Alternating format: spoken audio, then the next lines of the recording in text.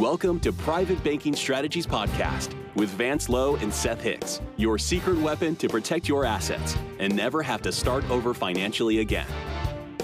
Vance and Seth help high net worth individuals, families, business owners, and investors structure an asset-protected, tax-free fortress for their families. Learn how to keep what you earn and use the velocity of money to create your own private banking system. Join us on this journey as we explore the secret strategies of the rich and political elite and help you take total control of your financial security. Now, on to the show.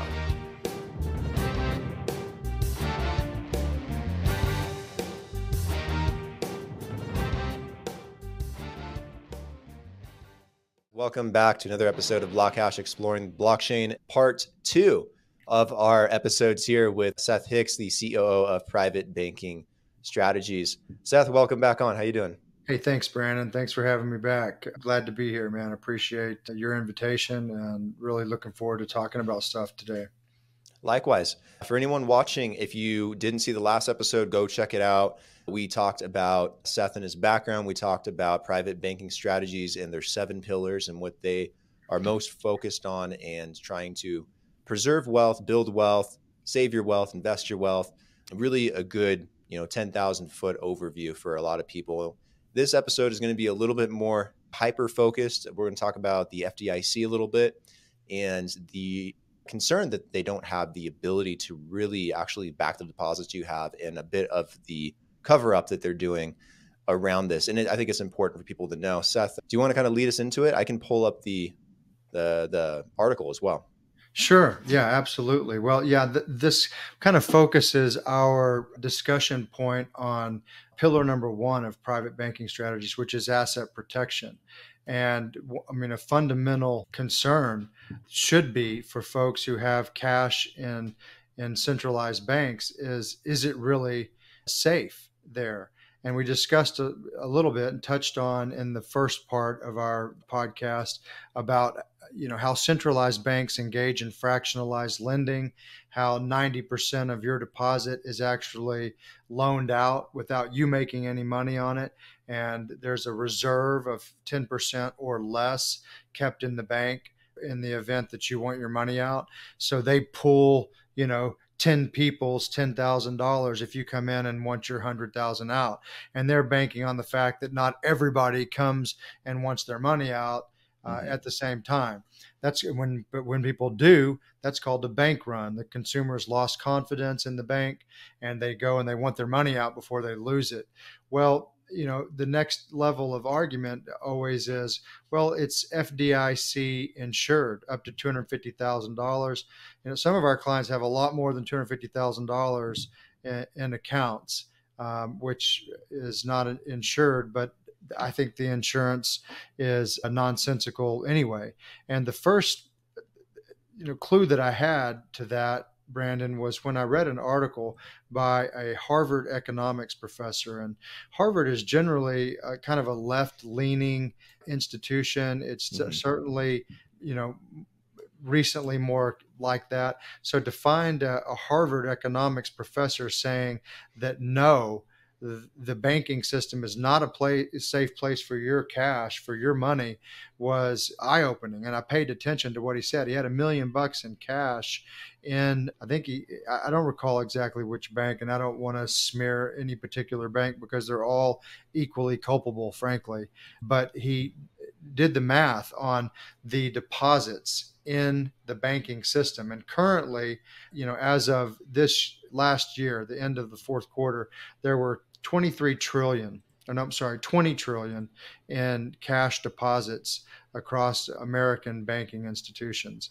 And the FDIC on a good day may have 100 billion on its balance sheet. So 20 trillion in deposits and 100 billion to back those deposits. It's dismally insufficient. And when you do the math, we're talking about less than a penny in actual ability to make good on those deposits. That's just simply not a safe place to keep your cash. And that's what Terry Burnham, the Harvard economics professor, concluded.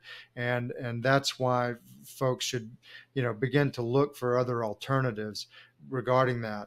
Now, We touched a little bit about fractional reserve banking and derivative lending.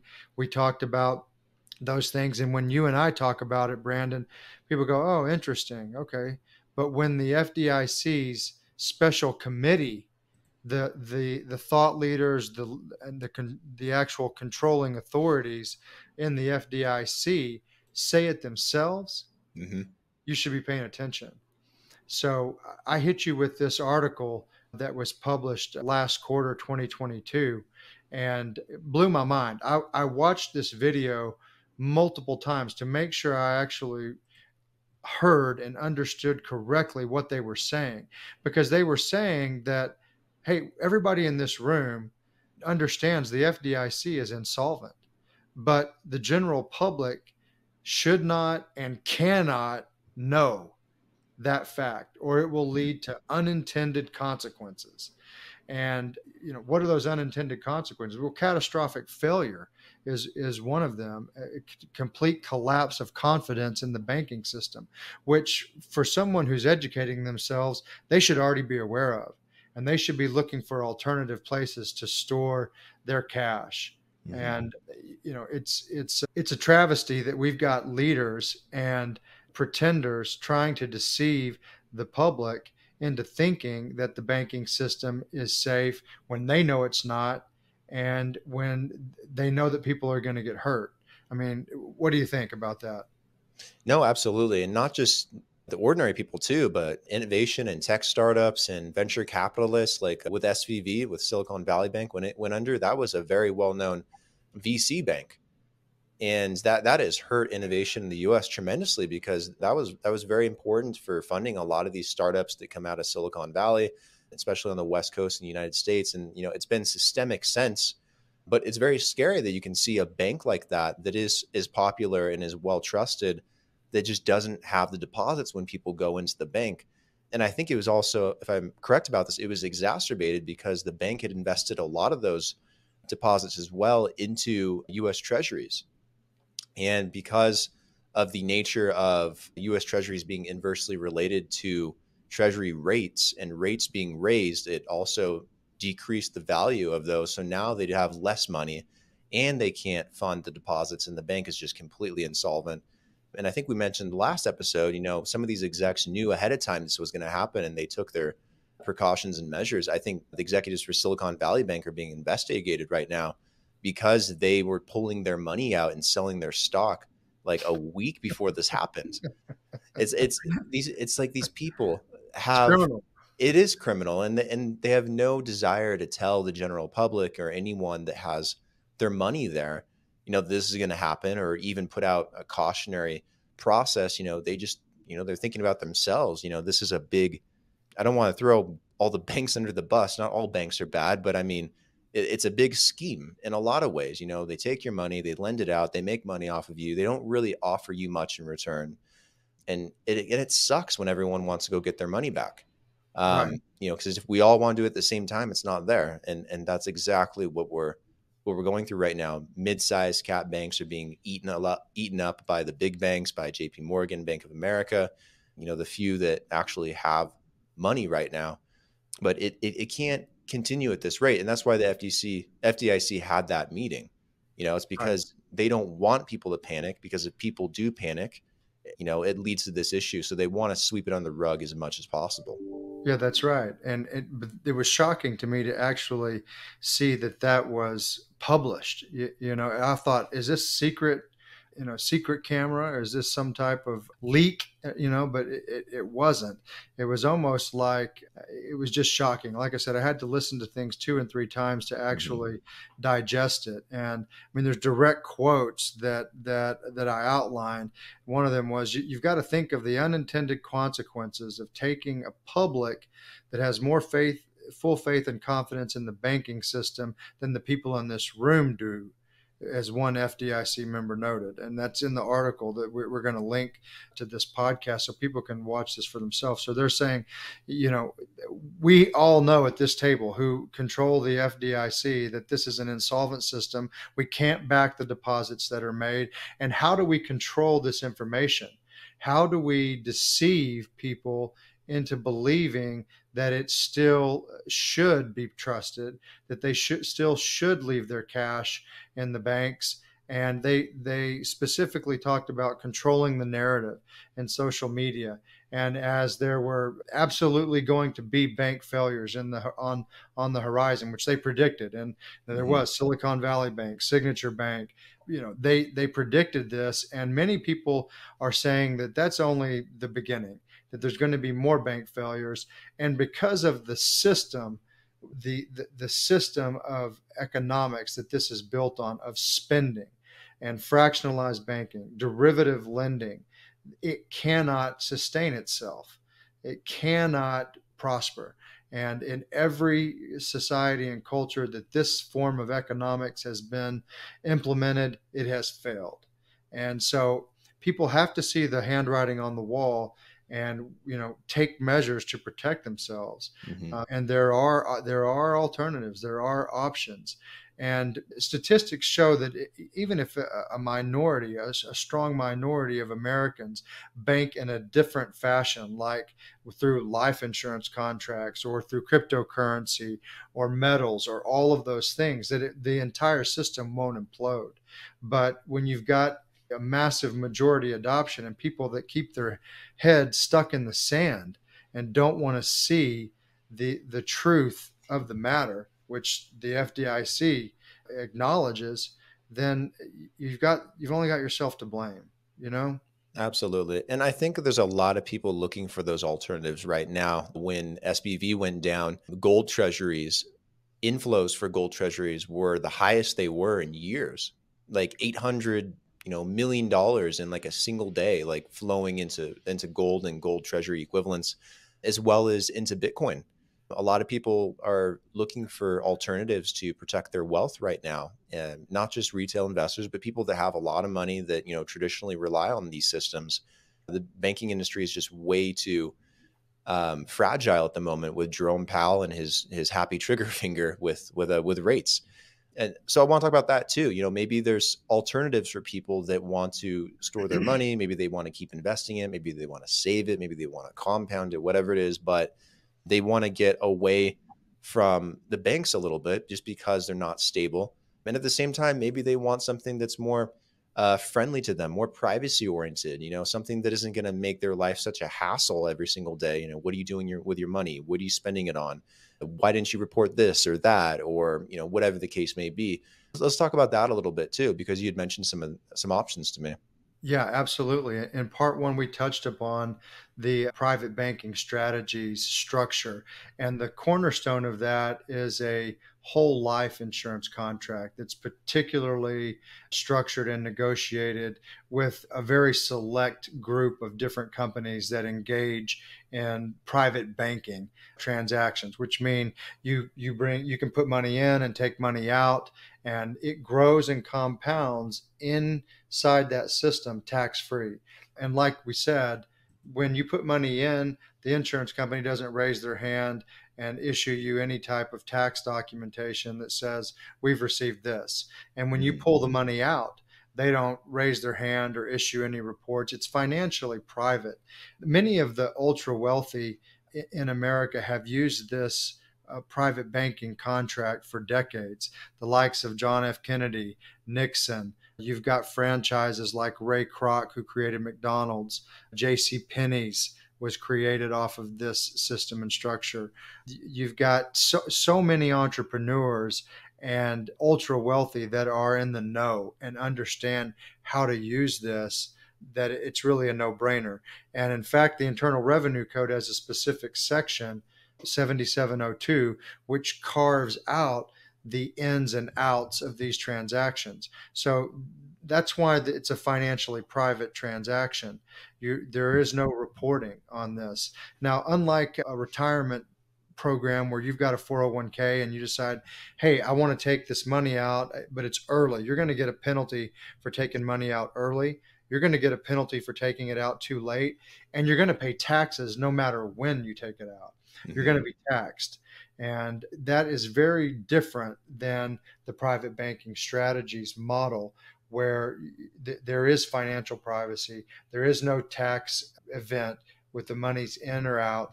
And you've got all that growth that compounds year after year with no risk. There is no risk of it going backwards. So, to me, the safest place on earth for cash is in a life insurance contract. Mm-hmm. And we talked a little bit about how there is no derivative lending. There is no fractionalized reserve. They are absolutely one-to-one on the balance sheet. And every dollar that's put in is accounted for. And there's been no failure since the inception of the country with this methodology. Through the Great Depression, through the Civil War, through every other economic downturn, including the 2008 mortgage crisis, depression, so to speak, they paid dividends, and there was an increase in value, never a decrease. So that's the safest place for cash. And then I'll just add to that, when you actually use your cash that's in your banking system in these life insurance contracts to go and invest wisely, whether like we talked about with Ethereum and staking it, or whether it's a real estate property, or you want to start a business and that you're successful with, you're amplifying that wealth curve. You're amplifying your ability to grow that wealth curve, rather than just on a wing and a prayer hoping the banking system doesn't collapse on you, because that's a fool's game. That's a fool's game to just slit your money in a bank account where it doesn't earn any money. I mean, you've got almost negative interest rates and fees, even for the ultra wealthy. There's no incentive to leaving it there, and there's just such better alternatives that you can't ignore them at this point. Did that story feel like it was about you? Do you feel like you are generating a lot of revenue but are not moving forward as fast as you would like? Do you feel you should be making more progress toward your financial goals? Do you feel stuck? Let us help you get unstuck. Are you ready to take action and get your own private bank? Please call Private Banking Strategies at 817-200-4777 or visit us at www.privatebankingstrategies.com. There's a lot of people too, that want these options, but they want it with crypto too. Like they really want to get outside of traditional finance. And I know that you guys have a relationship with a really good international boutique brokerage. Can you talk a little bit about what that consists of, and maybe what some of the benefits are there for people that might want to also diversify into Bitcoin or crypto? Absolutely. Yeah, traditional, the problem, I guess, as I would, relate it, Brandon, would be for traditional exchanges such as Coinbase, Binance, Gemini, and some of them that have fallen by the wayside. There's been multiple problems. Are your coins safe on those exchanges, even for brief periods of time? And some people have gotten burned, leaving them on there and not putting them on their own wallets. I'm one of those people. It's happened to me before. Because you don't want the inconvenience sometimes of like having to deal with it, and you're thinking, it's safe, and you don't pull it off, and you get burned. And probably like most people that have been in crypto for 5 years or more, you've probably gotten burned with some exchange that you didn't get stuff off of. I know I have, and as well. And so now they created Coinbase. Well, that's a lot more of like a gold standard for sure. And they're not absconding with people's coins or, fly by night. But there are some significant drawbacks. In the last bull run, when adoption started to swell, people couldn't create accounts. And Coinbase restricted that flow into their account creation, and new people who were just FOMOing could not get in because it was restricted. It was this bandwidth, when there was this much demand on it.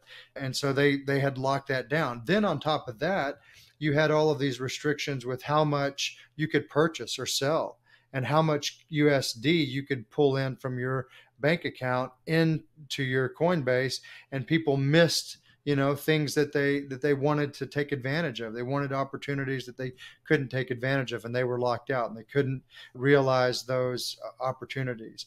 Well, with this boutique brokerage, there is no barrier as regards to a ceiling of how much you can purchase or how much you can sell. We've been working with them for over 6 years, going on 7 years, and have had them holding tens of millions of dollars in USD without a glitch, had them holding tens of millions of dollars in cryptocurrency across various client accounts, never had one single hiccup. You have a dedicated account manager who you email and say, hey, I want to purchase this. They let you know that they've got it. They're going to implement the trade and give you a confirmation, and it's done. It's a white glove surface that is just not paralleled anywhere else. And here's an important one too that I gets into some touchy subject matter, which is with tax issues. Okay, everybody knows that Coinbase was subpoenaed by the IRS and basically bullied into giving client information up, and they refused, and they went back and forth, but ultimately they gave up client information. We're at a certain threshold. So everybody who's used Coinbase has now been, disclosed and divulged to the IRS. And there is no specific bright line laws on these topics regarding the taxation of cryptocurrency. And we have clients that choose to take certain strategies and others that take different strategies. And that's, according to their own comfort level. But we have lots of clients that are taking the position with legal counsel and with that they're not going to pay taxes on cryptocurrency trades or gains. And one of the things about this boutique brokerage is that they're under no obligation to report the transactions. And so they don't raise their hand and tell anyone, hey, this person is traded this amount of crypto or liquidated, or here's their account portfolio or their account records. None of that is a compliance obligation of this entity. Thus, many folks who are fighting the tax battles and trying to minimize or totally eliminate their so-called tax liabilities with crypto and just generally with income, they want to use private firms. They want to use private brokerages that enable them to transact that business in a financially private way. So, I mean, that's a mouthful, but what follow-up questions do you have about that? Because there's a lot of value to the brokerage. Yeah, I do. A couple of things before that. First off, for those in the audience, please talk to your accountant and your CPA, and don't just not pay the IRS. Be smart. Like, these are stories, people that have put in, a lot of thought and time into the decisions they're making, that have proper guidance, that have, quite a bit of money deployed at these things. So don't just not pay your taxes, do everything legally, but understand the legal options you have and the processes and your liberties, and go about it accordingly. And then just real quickly, I have a story too. I had like 500 or 600 Litecoin like 7 or 8 years ago, a long time ago, on an exchange, some random exchange. And the owners of that exchange, I found out like shortly after, had been laundering all the money and whatnot. And so they went to jail, got arrested, and the exchange got shut down and lost those funds. Very, very unfortunate situation. So I definitely can kind of relate to a lot of people out there that have a little bit of insecurity with the way things are going, especially in the US, with KuCoin and Binance and Coinbase being attacked and Bittrex having to go under. God, Bittrex has been around forever. It's like an OG exchange in the US. So there's a lot of uncertainty. And these are really good options, like the boutique exchange that Seth is talking about.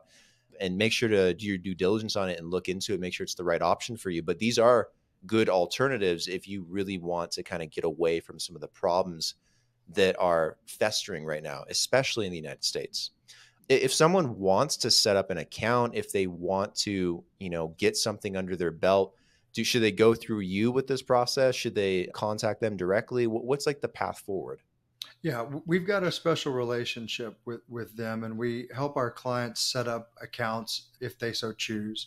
And generally, people want to create accounts in the form of entities and manage those entities. And there's reasons and structures for that. So many times we will set up entity structure on the accounts and help them facilitate that.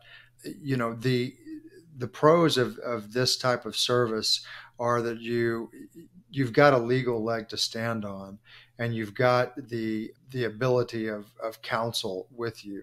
And so that's, people can choose their own path, and they can obviously do their own things. It's kind of like LegalZoom. Sophisticated people don't form their LLCs on LegalZoom. And there's a lot of reasons for that. So you need to have a team of experts around you, and sophisticated counsel is one of those things.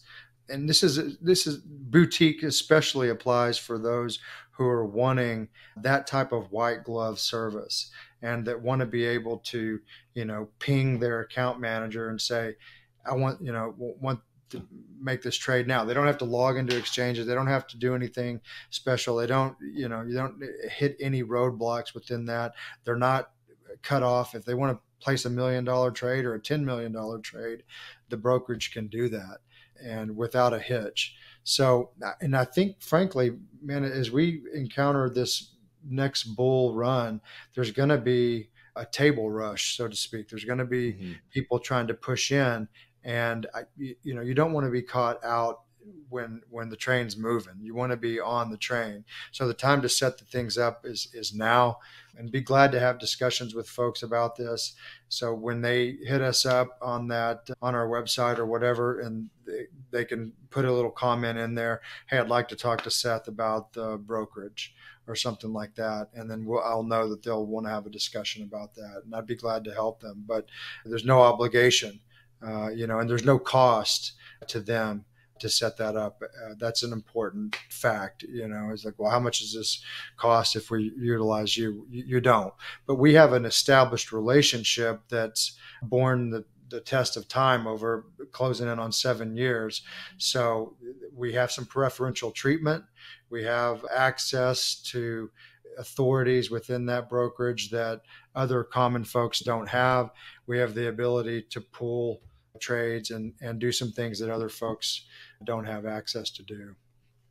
For sure. What if someone wanted to set up one of these brokerage accounts with like a business entity, or they want to do it with a trust? Do they have options to maybe go down that pathway as well, and maybe set up maybe a more well-structured system? Yeah, you got it. You nailed it right on the head. Absolutely. That they're able to use the trust implementation, and that's what most of the clients prefer to do, is utilize a trust for the account setups. And I mean, I think most sophisticated traders are trying to migrate away from personal ownership of those accounts and doing it in official capacities. And there are asset protection reasons. There are other structural benefits to doing it that way, which are valuable. Mm-hmm. Very cool. Awesome. Yeah. So we'll put some links in description for this specifically as well. If people want to learn more about this boutique brokerage, if they want to talk to you, Seth, and kind of figure out how to set this up, as well as maybe they want to chat about what's going on with the FDIC and bank deposits, a huge issue right now. I'm sure people have a lot of questions. And I believe this is an episode we probably could expand even longer if we really needed to. So many things to talk about, but thank you for taking the time, coming back on and discussing something that's very important right now in the US, and I think concerns that a lot of investors have, big and small. Yeah, absolutely. My pleasure. And I'll just reiterate, like we did on the first part, that the ebook that we offer, it addresses some of these issues about banks not being a safe place to store cash, how there's alternatives, how you want to capture compounding growth, which you can capture in policies. And so when folks, hit us up and come to our website, that free book offer, you can read it or listen to it. It's what the banks don't want you to know. And you listen to that, and if that resonates with you, listen to a few podcasts that we've produced. And there's topics that are outlined and titled there that meet different, aspects of what we're talking about. And if that's resonating with you, then from there you can schedule an exploratory call where we lay out the systems for you. But I mean, I guess the summary point on this part is that for cash assets, cash value that you have under your control, you don't want to store that in centralized banks, and you want to find alternatives that are safe and that are growing and compounding that you can use and utilize to create financial freedom in your life. Absolutely. Should I just go to the website to get a hold of the ebook and to listen to some of those episodes? Exactly. Yeah. It's Okay. privatebankingstrategies.com. It's so privatebankingstrategies.com.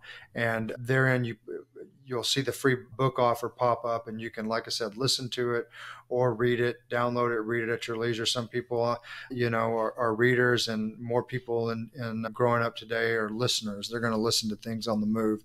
So we wanted to make that easy enough for folks to digest in either way. And then we're going to send you valuable content that continues to explain some of these issues and email campaigns. But most folks want to dive into specific topics that are outlined in the podcast. And we have the lot of binging going on. So we've tried to make it easy for folks to really get in. And if you haven't heard of these things before, a lot of times it's like, you're on that. You're on a curve to really dig in. So we've tried to make that available for folks to be able to do. Awesome. Yeah, we'll have everything again in the description for the episode, and we'll share it directly with as many people as we can. So guys, make sure to go check that stuff out. And Seth, thank you for coming back on. I really appreciate the time that you take to do this. It's very informative, I'm sure, for a lot of people, and helps them out with this issue. So thank you. Yeah, my pleasure, Brandon. Did that story feel like it was about you? Do you feel like you are generating a lot of revenue, but are not moving forward as fast as you would like? Do you feel you should be making more progress toward your financial goals? Do you feel stuck? Let us help you get unstuck. Are you ready to take action and get your own private bank? Please call Private Banking Strategies at 817-200-4777 or visit us at www.privatebankingstrategies.com.